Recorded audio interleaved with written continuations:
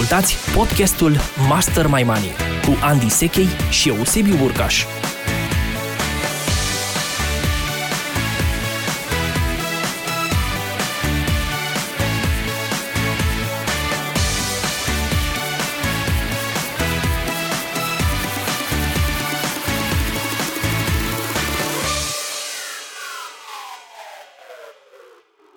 Bun găsit, dragi prieteni, sunt Andy Sechei și spun bun venit într-o nouă serie de podcasturi din nou an și anume Master My Money, ediția 21. Sunt împreună cu prietenul meu Sebi Burcaș și astăzi vorbim despre viitor, despre ce ne rezervă anul. Vine criza, nu vine criza, ce se va mai întâmpla în anul care vine, merită să fim optimiști sau pesimiști și care ar fi avantajele pentru fiecare dintre ele. Bun găsit, Sebi! Servus, Andy! Salutări de la Cluj! Vine criza sau nu vine criza? Eu fac o orare așa la început de 2019, Pălivar bunăstarea. Și sper să nu uitați tot anul, să fim în ton cu tonusul sărbătorilor, să zic așa, și să ne bucurăm de orice ni se întâmplă, pentru că într-un fel sau altul, exact, orice context am traversat, nu vom avea parte în toată viața doar de creștere și doar de lucruri bune, o să trecem și prin experiențe poate mai puțin plăcute. Așadar, hai să ne uităm cu bucurie și cu recunoștință, să zic așa, la anul care vine, recunoștință pentru ce s-a întâmplat și cu bucurie pentru ce va urma. Da. Să fim pregătiți, cred că ăsta e sloganul. Parafrazând ce ai spus tu, Sebi, aș zice, fie criza bună, rea, tu vezi de viața ta. Știi? Exact. În țara ta. Pentru că nu prea poți să faci din această așteptare a crizei nimic. Adică faptul că spui, bă, eu am anticipat că vine criza și a venit, sau n-am anticipat că vine criza și a venit, sau am anticipat și n-a venit și așa mai departe, nu te ajută prea mult dacă nu faci ceva concret în ideea de a fi pregătit. Chiar înainte de acest podcast îți spuneam, Sebi, că un om care vrea să plece la drum, o să plece la drum, ceea ce poate să facă e să se asigure că are roate de rezervă și cric, și nu să-și pună întrebarea non-stop, aoleu, mi se va sparge o roată, mi se va sparge o roată, mi se va sparge o roată, pentru că asta nu e în controlul tău, că se va sparge sau nu. În controlul tău este să-ți iei cu tine cricul și roata de rezervă. Așadar, pe această idee aș porni dialogul nostru și sigur că nu aș vrea să ținem întregul podcast în zona asta de feriți-vă de criză sau pregătiți-vă de criză. O să vorbim și despre lucruri bune. Avem motive să fim și optimiști, însă aș începe subiectul nostru de astăzi, Sebi, viitorul, ce ne rezervă anul acesta nou și ce ne rezervă următorii ani. Aș începe cu a da la o parte această mică fantomă care este aoleu, vine criza. Și am să fac o remarcă interesantă. Există un autor pe care îl respect foarte mult, numele lui este Nassim Nicholas Taleb, care a scris o carte intitulată Lebăda Neagră. Și esența cărții Lebăda Neagră este că e rar momentul în care apare câte o lebădă neagră pe un lac în prezența sau în compania atât de multor lebede albe, iar din punct de vedere statistic, o lebădă neagră, ca metaforă, înseamnă un eveniment practic impredictibil sau aproape imposibil de prezis, care are consecințe masive. Adică e din categoria schimbării piețelor, schimbării destinului de business și așa mai departe. Și ce aș vrea să remarc în legătură cu lebăda neagră este prima parte, și anume că nu poți să o anticipezi. Și cred că asta este similar și cu criza. Chiar dacă foarte multă lume vorbește, chiar dacă lumea știe despre ciclicități economice și așa mai departe, sunt atât de multe variabile și atât de mulți factori de luat în calcul atunci când vine vorba de venirea unei crize sau depresiuni sau recesiuni sau orice termen tehnic am vrea să folosim, și mai ales legat de consecințele sau impactul asupra noastră, încât focusul atenției noastre nu ar trebui să fie dacă vine sau nu vine criza, ci dacă suntem tot timpul pregătiți pentru situații care ar putea să ne ia prin surprindere și să aibă impact negativ în viața noastră. Și aici aș vrea să aduc discuția. Sebi, curios care e și părerea ta în legătură cu asta. Păi, tocmai ce mi-a ridicat mingea la fileu cu Nassim Taleb, cu Lebăda Neagră, pentru că proxima sau următoarea lui carte vis-a-vis de același subiect al crizei și al evenimentelor mai mult sau mai puțin predictibile, are un nume foarte puternic de asemenea. Este Antifragil. Adică nici mai mult, nici mai puțin, după faimoasa Lebădă Neagră și, cum spune el, probabilitatea improbabilului în viețile noastre, el vine și cu antidotul foarte bine clarificat, și anume acest antifragil. Asta trebuie să ne preocupe pe fiecare dintre noi, zic eu, și anume faptul de a construi antifragilitatea în fața oricărui fenomen economic cu care urmează să ne confruntăm. Că o fi creștere economică accelerată, că o fi recesiune, că o fi criză profundă sau orice altceva, este important să fim pregătiți pentru acest subiect. Și atunci, cam asta e punctul meu de vedere, apropo de ce ziceai tu. Dacă te pregătești de off-road și urmează să parcurgi câteva sute de kilometri prin deșert, ar fi bine să ai nu un cric și o rată de rezervă, ci probabil vreo 4 roți de rezervă cu tine, să ai și un compresor la tine, să ai și niște canistre cu combustibil suplimentar și alte lucruri de genul ăsta, pentru că probabilitatea ca tu să întâlnești vreo benzinărie pe la Beduini este destul de redusă, chiar dacă mai în glumă sau mai în serios acolo petrolul țâșnește dacă dai cu bâta în pământ. Mm-hmm. Da, apropo de antifragil, Sebi, mă gândeam în timp ce vorbeai că noțiunea asta de antifragil merită așa subsumată, spunând că crizei nu-i pasă de tine atât de mult cât îți pasă ție de ea, știi? Adică criza vine oricum, ea nu se gândește la tine și să spună, vai, să-i dau un telefon să-l anunț pe Sebi că vin. Exact. Criza există și atunci fiecare cu treaba lui. E important să te protejezi, că criza știe singură când e momentul să lovească sau nu. Da. Sau ca să parafrazez într-un fel sau altul un citat din Biblie, lasă zilei grija ei. Pentru că degeaba ne îngrijim noi pentru ce se va întâmpla mâine și săptămâna viitoare și peste 6 luni, pentru că, într-un fel sau altul, suntem neputincioși în fața acestui fenomen. Pe de altă parte, o notă de optimism, Sebi, putem să avem legat de fenomenul ăsta, pentru că dacă ne uităm la ciclicitatea economică, așa, în stil informativ, o să vedem că mai în glumă, mai în serios, deci nu cu notă de calcul statistic perfect,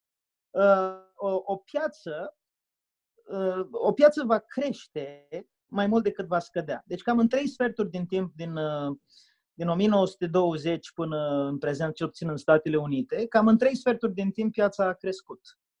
Și dacă ești genul de jucător care privește pe termen lung, ai motive să fii și optimist. De asemenea, dacă te uiți la economie în general, la nivelul de trai pe planetă, la eradicarea sărăciei, există suficiente motive de optimism. Acum nu trebuie să ne uităm la criză ca fiind singura realitate din jurul nostru și să luăm toate deciziile pornind de la ideea de criză, ci doar să fim pregătiți pentru această eventualitate. Pur și simplu. Nici mai mult, nici mai puțin. Da, absolut. Subscriu în totalitate ideii tale, Andy, pentru că la fel cum vorbim de criză, putem vorbi de anotimpuri economice, de faptul că avem primăvară, avem vară, avem toamnă și avem iarnă. Așa cum spuneam un pic mai devreme, iarna nu te anunță, nu-ți dă niciun mail sau niciun telefon să spună, vedeți că o să vin. Ne uităm la calendar, teoretic ar trebui să ne dăm seama cam când se întâmplă lucrul ăsta. Ne bucurăm dacă luna noiembrie ne aduce temperaturi de 20-30 de grade, cum s-a întâmplat în anul 2018, dar asta nu înseamnă că nu o să avem și zăpezi de jumătate de metru sau poate chiar mai mult undeva în luna decembrie. Deci, ce e foarte important, așa cum spui și spun foarte apăsat acest lucru, este musai să fim pregătiți pentru orice fel de scenariu. Și asta înseamnă, de fapt, a fi, dacă vrei, inteligent din punct de vedere financiar.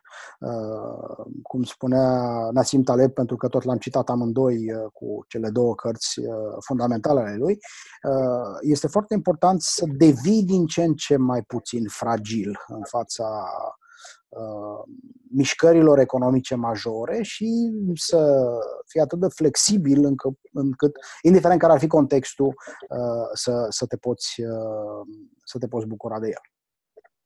Da, eu mi-am notat 4-5 idei în legătură cu pregătirea SEBI ca să mergem într-o zonă pragmatică și aș vrea să te invit și pe tine să vii cu propriile tale observații sau idei suplimentare la ceea ce urmează să spun.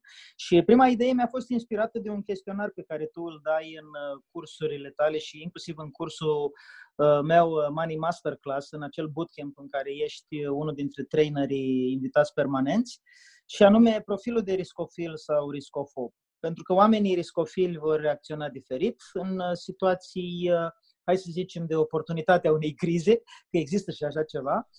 Oamenii riscofobi vor reacționa la polul opus în situație de criză și asta afectează inclusiv pregătirea pentru o astfel de întâmplare, să zicem așa. Dacă știi despre tine că ești mai riscofob, adică nu-ți place riscul, îți vei lua alte măsuri de precauție și te vei pregăti altfel pentru criză decât dacă ești riscofil. Aici nu vorbesc de valoarea absolută a banilor pe care îi ai pentru a intra în criză. Vorbesc de mindset, adică de atitudinea pe care o ai vis-a-vis de criză. Te vei strădui ca riscofob să te protejezi la criză altfel decât riscofilii. Riscofilii probabil că își vor pune deoparte niște cash pentru a face tot felul de investiții de oportunitate în criză. Riscofobii probabil că se vor gândi altfel. Vor zice, băi, stai puțin, că dacă vine criza, eu trebuie să am niște bani ca să am din ce trăi, să am din ce mânca și așa mai departe. Și atunci merită să știi ce fel de profil ai, pentru că asta va colora reacția ta pre- și post-criză, indiferent de amploarea crizei respective. Asta e prima idee pe care vreau să o pun pe masă. A doua, să vrei să o comentezi pe asta? Da, e foarte important. Cum preferi? Dacă mi-am provocat acum, o să răspund la prima abordare. E foarte important, așa cum spui tu, care este lentila. Vorbeam într-un podcast anterior. Care este lentila pe care o porți vis-a-vis de evenimentele care se întâmplă?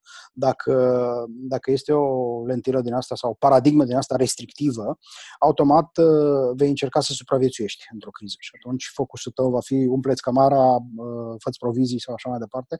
Iar dacă focusul tău este spre creștere, spre accelerare, spre dezvoltare, automat vei fructifica, să spunem, oportunitățile pe care apar. Adică vei vinde batiste sau vei cumpăra batiste ca să plângi? Cam asta. E bună asta. Cam asta e paradigma. Umbrele sau ochelari de soare. Exact. Și atunci, în funcție de cum ești setat și care este profilul tău, vei investi într-o fabrică de batiste sau îți vei face un mare stoc de batiste pentru perioada de criză. Da, legat de asta, dacă tu constați că ești mai mult în zona riscofobă, adică ți este frică de riscuri, nu vrei să-ți asumi riscuri, puneți întrebarea dacă poți să înveți ceva de la riscofili.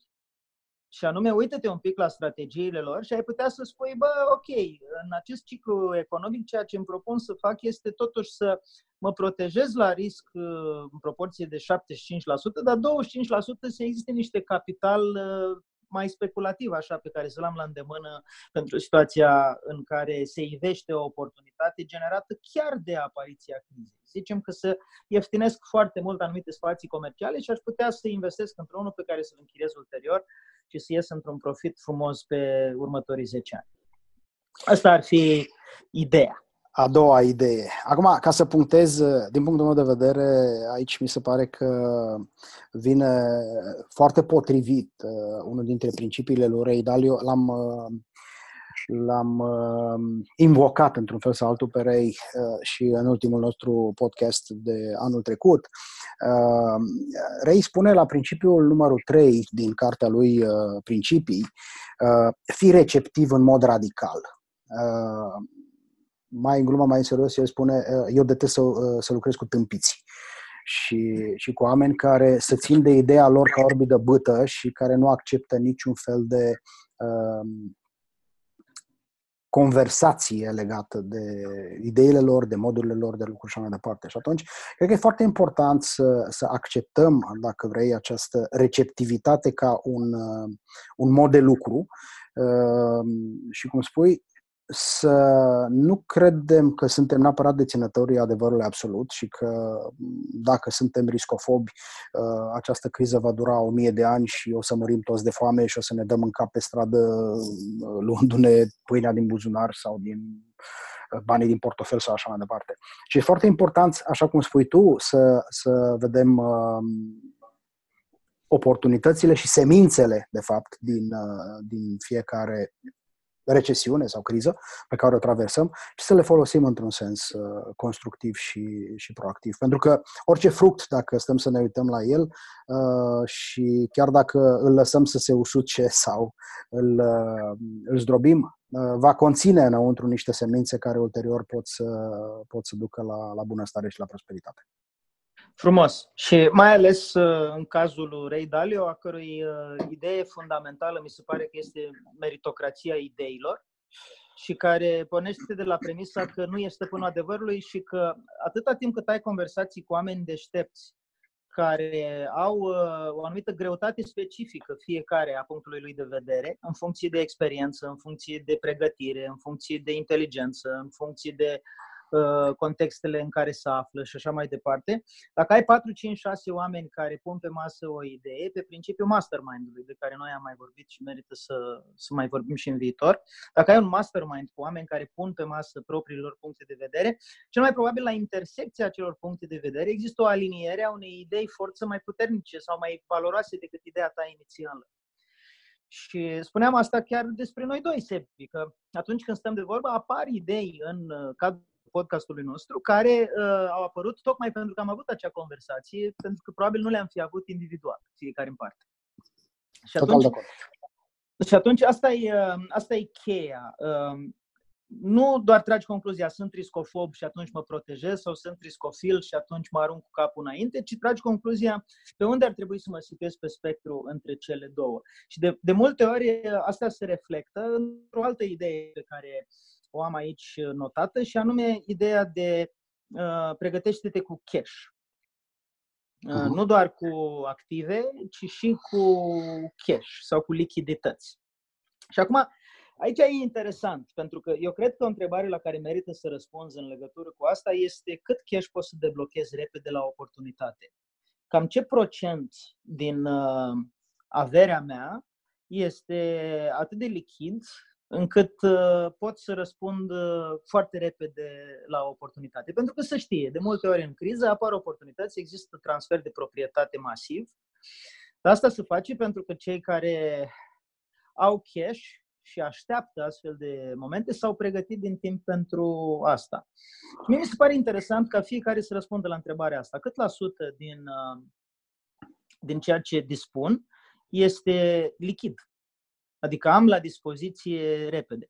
Acum, probabil procentele vor diferi. Sunt curios care e și punctul tău de vedere aici. Eu cred că zona lui 20% e un punct de pornire, să zicem așa. Nu pot să zic că părerea asta a mea este validată de 20 de ani de experiență, ci mai curând este așa, un fel de regulă generală pe care o am în minte când vine vorba de pregătirea cu cash pentru oportunități. Cum se vede de la tine? Aici sunt două aspecte, Andy, foarte, foarte interesante. Pe de o parte, ce înseamnă lichid, în cât timp poți lichidiza suma respectivă, pentru că când vorbim de lichid, vorbim de orizont de maxim să zicem, o săptămână în cel mai... Da, cel mai mult, da. Undeva ar trebui să fie lichidizabile în 24-48 de ore ca să poți realmente beneficia de oportunitate. Corect. Iar în ceea ce privește procentele, aici, ca de obicei, opiniile pot fi mai mult sau mai puțin contradictorii. Experiența mea zice că atunci când te apropii de o perioadă de genul ăsta, ar fi bine să împingi procentul de lichidități undeva către 30-35% din total active, pentru că, într-adevăr, oportunitățile vor fi și vor apărea și prezența lichidităților în portofoliul tău îți va da posibilitatea să alegi și să negociezi foarte, foarte tranșant orice fel de tranzacție. O nuanță foarte importantă aș aduce aici, anume faptul că este foarte important ca aceste lichidități să nu fie deținute într-o singură valută. Pentru că în momentul în care, să zicem, că toate lichiditățile noastre sunt în lei și beneficiem de o inflație sau beneficiem cu ghilimele, evident, de o inflație de 5, Doamne ferește, poate se duce spre un 10-12%, n-ai făcut mai nimic, pentru că ce ai câștigat la pod ai pierdut la vamă, cum zic bătrânii noștri. Și ar fi foarte important ca această sumă lichidă să fie dispersată, dacă vrei, în mai multe valute. Personal mă duc spre niște valute un pic mai stabile, cum ar fi dolarul american, euro sau poate francul elvețian sau orice altceva de genul ăsta. Da, super. Și interesant că ai remarcat că pe măsură ce te apropii, și probabil te refereai la ciclicitatea economică, pe măsură ce te apropii sau zici, ok, ar cam trebui să se apropii, vine sorocul unei potențiale crize, pentru că economia e ciclică, împingi spre 30-35%. Deci procentele pe care noi le-am dat aici se variază între 20 și 35% zona de cash și ține foarte mult de cât de aproape estimezi că te afli de o criză ca cea pe care o menționam mai devreme. Și atunci, la polul opus față de ce ai spus tu, Sebi, și anume să împingi cash-ul, la polul opus este să ții cash-ul pentru oportunități adevărate generate de o astfel de potențială criză. Pentru că există riscul să te apuci să faci o investiție mare pentru că ai lichiditățile respective și îți fac cu ochiul și cash-ul ăla zice, nu mă ține aici, valorifică-mă. Și o recomandare interesantă aici este nu te apuca să faci investiții speculative mari, de exemplu o investiție în real estate cu multe unități, în condițiile în care criza nu s-a manifestat încă. Pentru că s-ar putea să te trezești că te-ai pregătit pentru criză și vorba populară, înnecat ca țiganul la mal, ai pierdut înainte de momentul oportun. Aici aș da o tușă un pic în povestea asta. E foarte important să înțelegem managementul riscului în tot contextul ăsta. Adică, atâta vreme cât riscul tău vis-a-vis de investiția respectivă poate fi transferat altcuiva, n-aș fi chiar atât de categoric în sensul de nu face investiția respectivă. Ok, dacă cineva își asumă riscul finanțării investiției respective, poate fi bancă, fi chiar viitorii tăi clienți și e o practică pe care o observ. Dar nu cu cash-ul tău. Exact.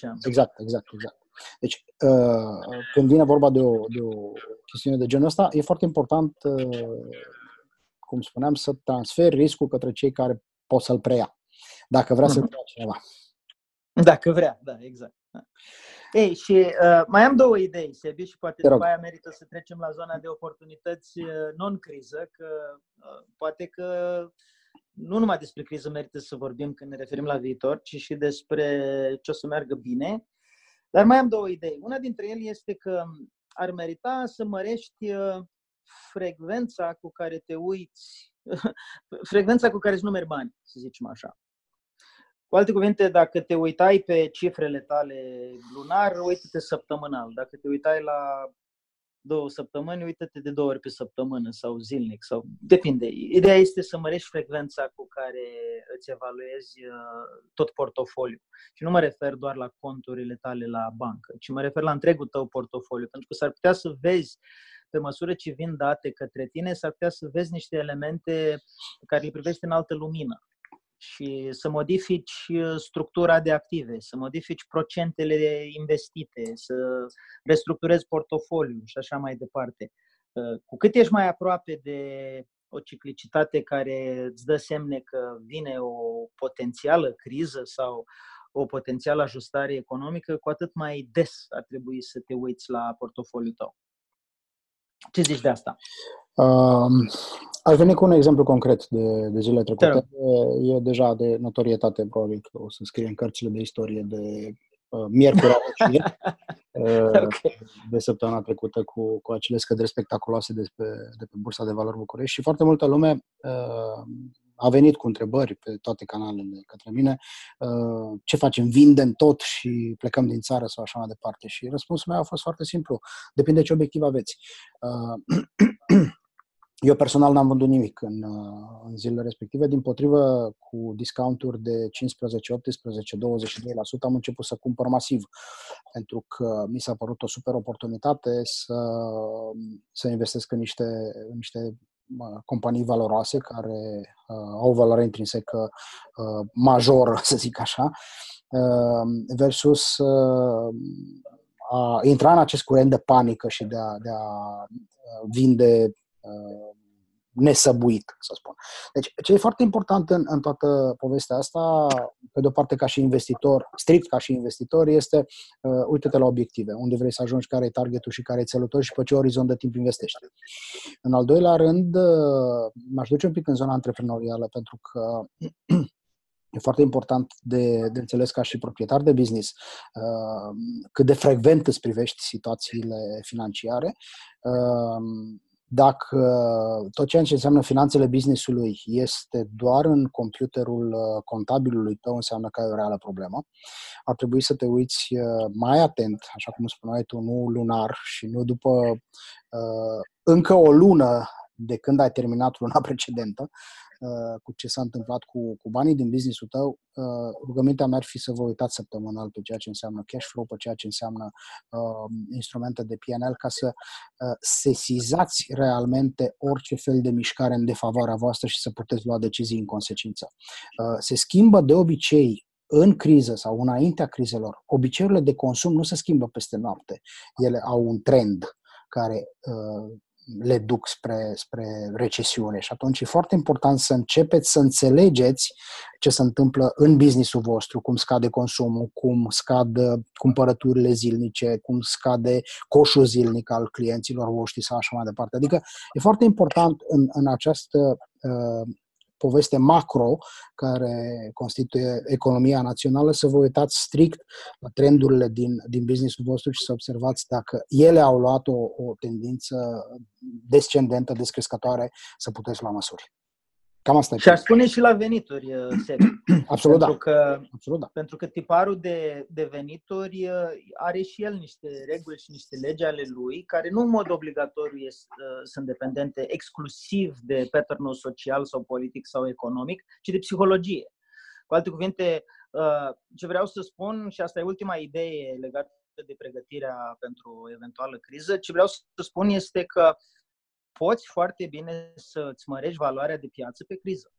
Cu alte cuvinte, oamenii vor avea nevoie în continuare, nevoi pe care le-au avut în perioade de abundență, le vor avea și în criză. Ele vor fi restructurate, vor fi reorientate. Asta nu înseamnă că tu nu poți să-ți îmbunătățești veniturile dacă ești pe nișa potrivită, dacă satisfaci o nevoie fundamentală, dacă ești extraordinar de bun în ceea ce faci. Îmi place următoarea idee, că pe timp de criză amatorii devin martiri și experții devin eroi.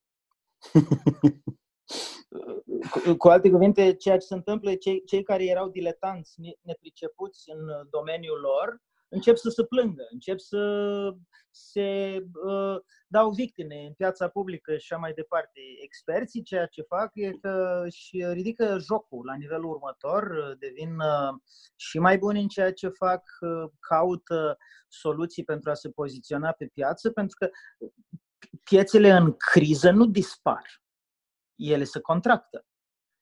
Asta înseamnă că piața încă există, doar că ai nevoie să fii mult mai bun. De-aia, ultima idee pe care mi-am notat-o aici este, băi, dacă se apropie o criză, crește-ți standardul. Standardul de performanță, valoarea a ceea ce faci, unghiul din care faci respectivul lucru. Mi-aduc aminte că în 2008-2009, am fost șocat, Sebi, de următorul lucru, că fiind pe o piață de dezvoltare personală care era încă foarte la început, nici acum nu pot să spun că e matură, dar atunci era bebe. Și pe piața respectivă, în 2008-2009, eu am fost copleșit de numărul de solicitări, aproape că mi-am dublat cifra de afaceri. Și uitându-mă retrospectiv, înțeleg de ce. Pentru simplu motiv că companiile taie pentru început bugetele de training, atunci când e situație de criză, și oamenii au realizat că nu mai sunt la fel de competitivi pe piață și piața fiind în criză, un răspuns bun pe care puteau să-l aibă era să investească în ei înșiși. Absolut. Și atunci au început să vină la cursuri de dezvoltare personală, de leadership, de abilități de influențare și vânzare, de productivitate și așa mai departe, investind în propria persoană. Mi se pare important de precizat lucrul ăsta. Devină expert. Devină foarte, foarte, foarte bun în ceea ce faci. Vei deveni erou pe piața ta. În vreme ce mulți alții se vor da martiri. Pentru simplu motiv că e mai ușor să te plângi decât să iei taurul de coarne și să faci ceva. Și până la urmă nu e asta valabil inclusiv pentru investitori, Sebi. Adică ceea ce fac investitorii în criză este că cei care sunt amatori devin martiri și cei care sunt experți devin eroi. Da, absolut. E de notorietate deja toată povestea asta, pentru că la vârsta pe care am trecut deja prin cel puțin 3 crize. Nu este doar cea pe care o știe toată lumea din 2007-2008. Prima pe care am experimentat... O să te întrebe nepoții, ce vârstă ai? Și o să spui, vreo 7-8 crize. Din care 2 de nervi. Okay. Și ce e foarte important aici este că nicio criză nu seamănă cu alta. Mai în glumă, mai în serios. Și orice fel de guideline-uri am încercat să trasăm, este foarte important modul în care se va manifesta următoarea criză. Dar așa cum spui, pregătirea și ascuțirea într-un fel sau altul a abilităților în sens pozitiv pe care le avem ne va pune într-un fel de pole position în lupta asta cu criza din anii următori, că într-un fel sau altul, nu știu dacă neapărat putem pune punctul sau degetul pe calendar să spunem data de 13 aprilie 2019 va fi începutul crizei sau așa mai departe. Și nici intensitatea nu putem să o anticipăm. Exact. Adică sunt, cum ar spune Nassim Taleb, multe necunoscute în această necunoscută. Și cred că foarte important, așa cum ai spus tu, este să ne uităm la noi și să vedem cum putem deveni mai buni. Ca să ranforcez într-un fel sau altul ideea ta vis-a-vis de a deveni expert, nu uit tot ceea ce înseamnă acest concept de educație financiară pe care eu l-am lansat în România în ultimii 10 ani, a fost lansat exact la începutul crizei, undeva prin anii 2009 și s-a nișat perfect, dacă vrei, pe această nevoie a oamenilor de a înțelege ce li se întâmplă vis-a-vis de relația lor cu banii, vis-a-vis de trendurile economice, de modul în care o să influențeze din punct de vedere financiar și așa mai departe. Deci, e clar că cu toții trebuie să ne deschidem urechile și să devenim din ce în ce mai rafinați la aceste mișcări, pentru că ele devin complexe în tot ansamblul lor și datorită intervenției tehnologiei, vitezei cu care circulă informația. Asta ca să fac un mic preambul la partea pozitivă. Da, merită să vorbim și despre asta. Am o ultimă idee legată de treaba asta cu criza generată de ce spuneai tu mai devreme, Sebi, și anume că criza trebuie privită și ca o oportunitate, nu doar ca un lucru rău. Cred că am reușit să transmitem asta și aș spune că marele avantaj al unei situații de criză pentru absolut toate păturile sociale poate să fie oportunitatea de responsabilizare. Cu alte cuvinte, când lucrurile merg bine, toată lumea zice, ce mișto e, suntem pe val, suntem fericiți și așa mai departe. Dar este o mare oportunitate de responsabilizare. Pentru angajatul de rând este responsabilizarea de a se apuca din nou să învețe și să își ridice nivelul de productivitate și nivelul de performanță. Pentru freelancer sau liber profesionist este oportunitatea de a se nișa mai bine, de a se specializa mai bine pe ceva foarte cerut pe piață și unde există nevoie de specialiști. Pentru antreprenori este oportunitatea de responsabilizare în sensul de a deveni un mai bun CEO, un mai bun manager, un mai bun creator de sisteme de business. Pentru investitori, de responsabilizare în sensul creșterii gradului de sofisticare ca investitor. Deci, atât despre asta e vorba, despre oportunitate până la urmă. Și mi-aduc aminte de un citat al lui Warren Buffett foarte fain, care zicea: când se lasă apa mării, se vede cine e înnotat dezbrăcat.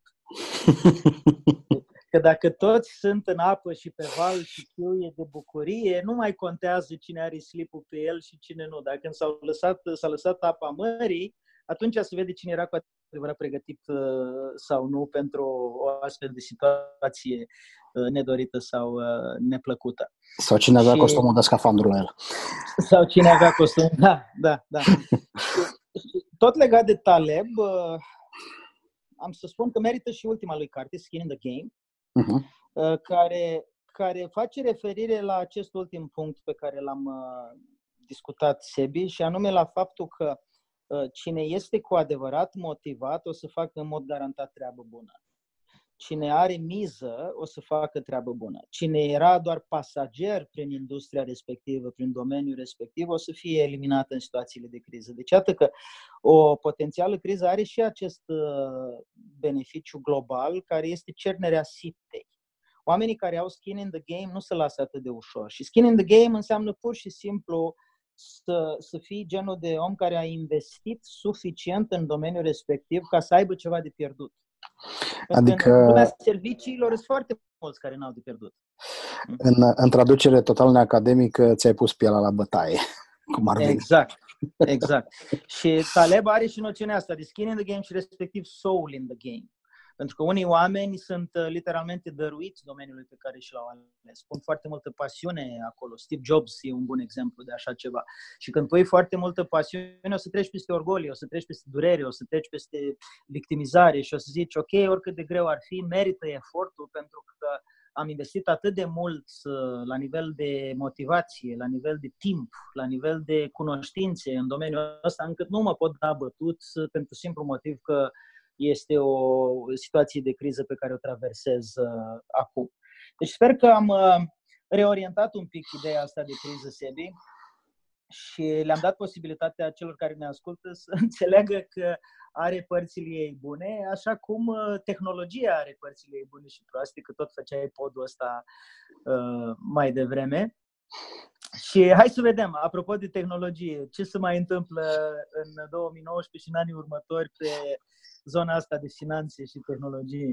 Da, aș rămâne totuși cu o nuanță de glumă apropo de criză și mi-amintesc de bancul ăla destul de celebru cu indienii și cu americanii. Americanii stăteau jos în vale și se uitau la indienii de sus din vârful muntelui care începeau să adune lemne și spun ok, o să fie o iarnă foarte grea, hai să ne apucăm de adunat lemne și să apucă americanii să adună lemne, să taie pădurea, să facă stive mari de lemne, la care indienii se uită jos în vale și zic, mă, cred că va fi o iarnă foarte grea, uite și americanii adună lemne.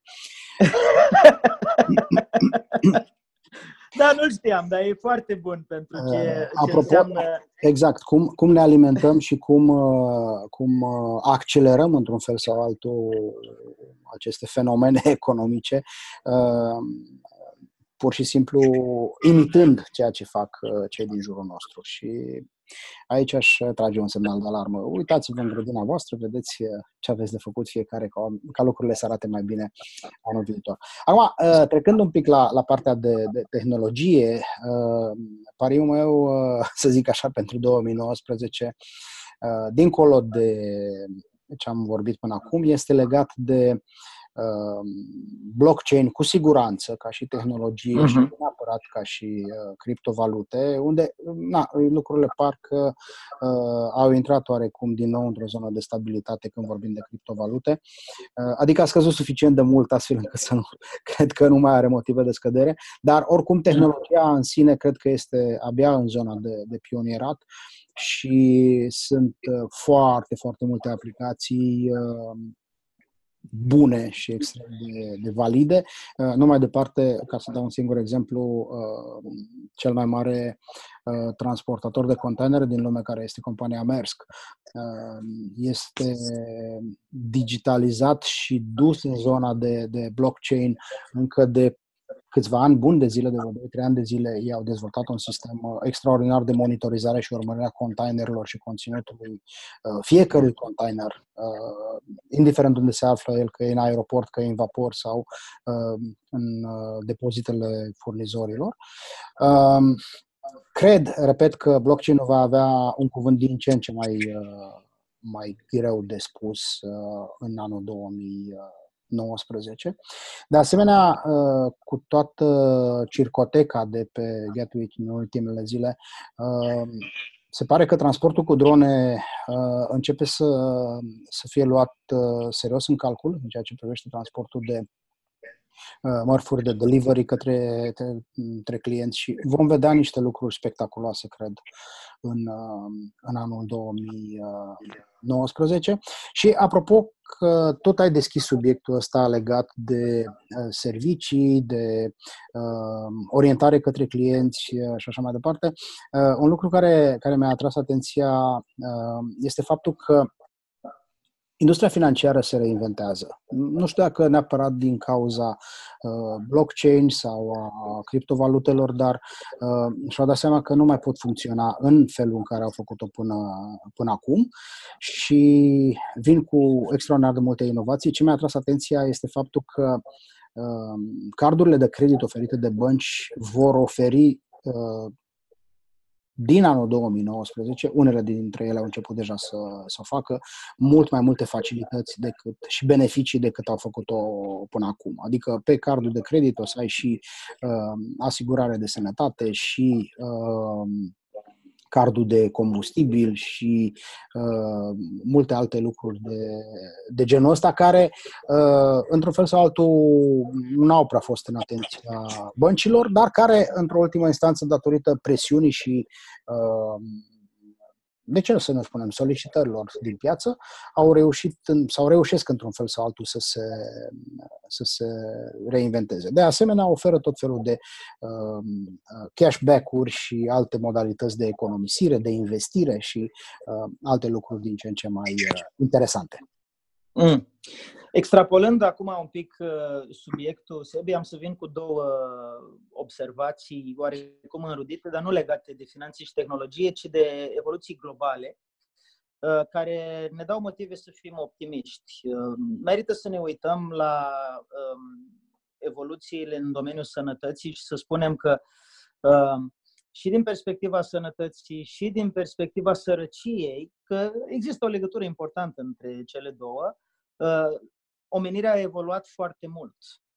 O carte care se află pe lista mea scurtă în momentul de față este Factfulness, a lui Hans Rosling, și care e o carte care în esență transmite ideea că dacă te uiți tot timpul la știrile de la ora 5, echivalentul lor în alte țări, în mass media, s-ar putea să-ți faci o impresie greșită vis-a-vis de felul în care evoluează lumea și planeta. Trăim într-o societate din ce în ce mai abundentă. N-a fost niciodată atât de multă abundență pe planetă și atât de multe resurse și oportunități. Sărăcia este foarte, foarte mult redusă. Ceea ce în trecut era considerat prag de sărăcie, astăzi nu mai este nici măcar pe radarul multor țări. Și, de asemenea, un alt trend important este faptul că totuși se circulă din ce în ce mai mult și mai ușor și țări care înainte aveau percepția asta de rămânem aici, nu ne mișcăm, nu ne mutăm, includ România aici, nu mai au atitudine sau această observație, iarăși, facilitat de tehnologie, dar nu numai de tehnologie, facilitat de creșterea libertății de mișcare, de exemplu altor țări. În Statele Unite există o vorbă pe la diversi trainer și speaker pe care îi cunosc, care zice cam așa: globul pământesc este casa mea, fiecare țară este câte o cameră, știi? Nu neapărat o să gândim cu toții începând de mâine așa, dar există foarte multă flexibilitate de mișcare care se manifestă din ce în ce mai mult în România. Din păcate, în România nu se manifestă în sensul în care ne-am dorit noi. Citeam o statistică ușor alarmantă despre România făcută de ONU, care spune că România o să scadă populația cam cu 20% până în 2050. Poate că ar merita un podcast întreg pe tema asta legat de ce înseamnă acest lucru. Că nu aș spune din start că înseamnă ceva bine sau ceva rău, dar merită analizat și analizat. Ei, astea sunt lucruri care, cel puțin pe mine, Sebi, mă duc cu gândul la ideea că trăim vremuri extrem de interesante. Este, aș zice, pentru prima dată în istorie, când se vorbește despre longevitate, așa, ca și când ai lua o pastilă și să-i mări viața cu 10 ani, și pe baza unor dovezi științifice mari, se spune că dacă oamenii ar învăța cum să trăiască încă 10-20 de ani sănătoși, ar putea după aia să-și prelungească viața teoretic o perioadă nedefinită de timp. Astea sunt lucruri care nu le putem ignora. Ele există în jurul nostru. Ceea ce cred că e important să facem este să le privim echilibrat. Pentru că dacă ne ducem într-o tabără extremă și spunem, gata, am să trăiesc 700 de ani, când permite tehnologia, da. S-ar putea să nu fim pe tărâmul unei realități naturale, aș spune. Adică, așa cum natura funcționează. Dacă ne ducem în extrema cealaltă și spunem, pentru că la mine în familie oamenii au trăit în medie până la 70 de ani, eu am să fiu fericit dacă trăiesc până la 60 pentru că sunt pesimistul familiei. S-ar putea să fie o altă extremă nedorită, dar rolul acestui podcast al nostru este să dea posibilitatea oricui ne ascultă și inclusiv nouă să ne punem întrebări mai bune și să privim mai detașat realitățile zilei în care trăim, pentru că asta o să ne permită să stăm într-o zonă de neutralitate care ne dă posibilitatea să ne bucurăm de viață mai mult. Cam așa să văd de la mine lucrurile astea, Sebi. Absolut, da, susțin punctul tău de vedere, Andy, și mă bucur că ai atins subiectul ăsta sau zona asta trendurilor, să zicem, pentru anul următor. Pentru că, într-adevăr, tehnologia se accelerează. Dacă facem o analiză doar la ceea ce s-a întâmplat în 2018, deja o să constatăm și o să găsim o grămadă de lucruri spectaculoase la care, cu siguranță, la începutul anului, poate nici nu ne-am gândit. Dar cred că ce e foarte important este ca noi să ne găsim locul și, așa cum ai spus tu, să ne bucurăm de postura în care suntem și să ne bucurăm de fiecare moment din viața noastră alături de cei din jurul nostru. Pentru că, în ultima instanță, deși acest podcast este despre bani și prosperitate și bunăstare, să nu uităm că bunăstarea este o stare de bine care are sau nu un fundament financiar major, dar cred că aș puncta, dacă mi-e permis, ceea ce spunea la un moment dat un bătrân om de afaceri la o întâlnire cu un foarte tânăr și prosper miliardar care epata opulență și bunăstare și prosperitate peste tot în jurul lui prin mașina pe care o conducea, bijuteriile pe care le purta. Și l-a întrebat pe cel mai în vârstă, zice, și tu cu ce te lauzi? La care bătrânul s-a uitat foarte senin și zâmbitor în ochii lui și a spus, tinere, eu am ajuns în postura în care am destul. Și cred că ar trebui să fim într-un fel sau altul marcați de această îndestulare și bucurie a ceea ce am realizat fiecare dintre noi, dorindu-ne, evident, să facem mai mult. Da, ce spuneai tu, Sebi, mă ducea cu gândul de final la un citat din Noah Yuval Harari, care e un autor de top al zilelor noastre. El a avut cea mai bine vândută carte din România în 2017, Sapiens. Da, se pare că a vândut vreo 50.000 de exemplare din carte. Ceva de genul ăsta, niște zeci de mii. E un autor foarte interesant, pentru că pune la un loc mai multe domenii. E un istoric combinat cu antropolog, fain de citit, dar nu neapărat ușor. Dar într-un interviu pe care l-a dat revistei Level Up, m-a surprins ce spune el acolo, și anume se referă la tehnologiile viitorului și la faptul că, citez aproximativ, oamenii cred că va exista o schimbare majoră de tehnologie și să zicem că va deveni platou prin 2025, dar în realitate va fi o schimbare și mai mare până în 2035, și mai mare până în 2045, 2055, 65 și tot așa. Cu alte cuvinte, schimbarea tehnologică, estimează Harari, se va accelera. Și ceea ce spune el este că asta va însemna, la modul concret, că oamenii vor trăi tot mai mult stres de schimbare. Spune el acolo că, și am scris într-un articol pe tema asta, lucrul ăsta, de asta am proaspăt în memorie, spune că chiar dacă guvernul va oferi niște ajutoare, niște subsidii pentru a te reprofila profesional, asta nu înseamnă că poate să-ți acorde ajutor psihologic cu aceeași viteză sau în același ritm ca să faci față stresului schimbării. Și de asta ce spune Harari este că cea mai importantă competență sau abilitate de care avem nevoie pentru următorii 10 de ani nu este să învățăm chineza sau limbaje de programare. Este, citez, flexibilitate emoțională și echilibru mental. Flexibilitate emoțională și echilibru mental. Ceea ce în mintea mea se traduce dezvoltare personală și maturizare. Adică să fim oameni capabili să spunem cu zâmbetul pe buze când un tânăr miliardar parchează Lamborghini în fața noastră: mă bucur pentru tine, eu am destul, sunt bine cu mine, sunt într-o stare de bunăstare și abundența mea interioară e mai importantă decât ceea ce văd în exterior. Asta nu înseamnă că nu-mi doresc mai mult, dar nici nu înseamnă că dacă nu obțin mai mult, o să-mi stric echilibrul interior și flexibilitatea emoțională, pentru că m-a pălit invidia sau nemulțumirea în legătură cu ce mi s-a întâmplat. Da, absolut.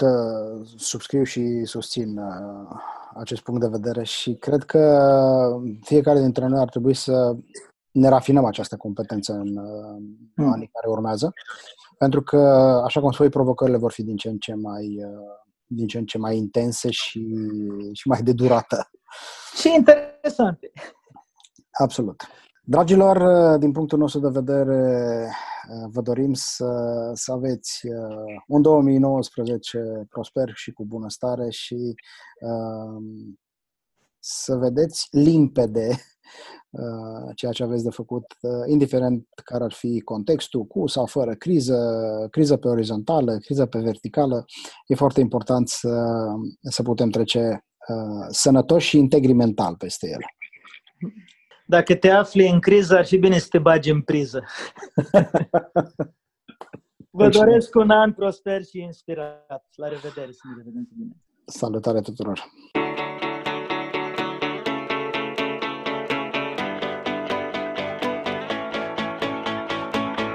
Ați ascultat podcastul Master My Money cu Andy Sechei și Eusebiu Burcaș.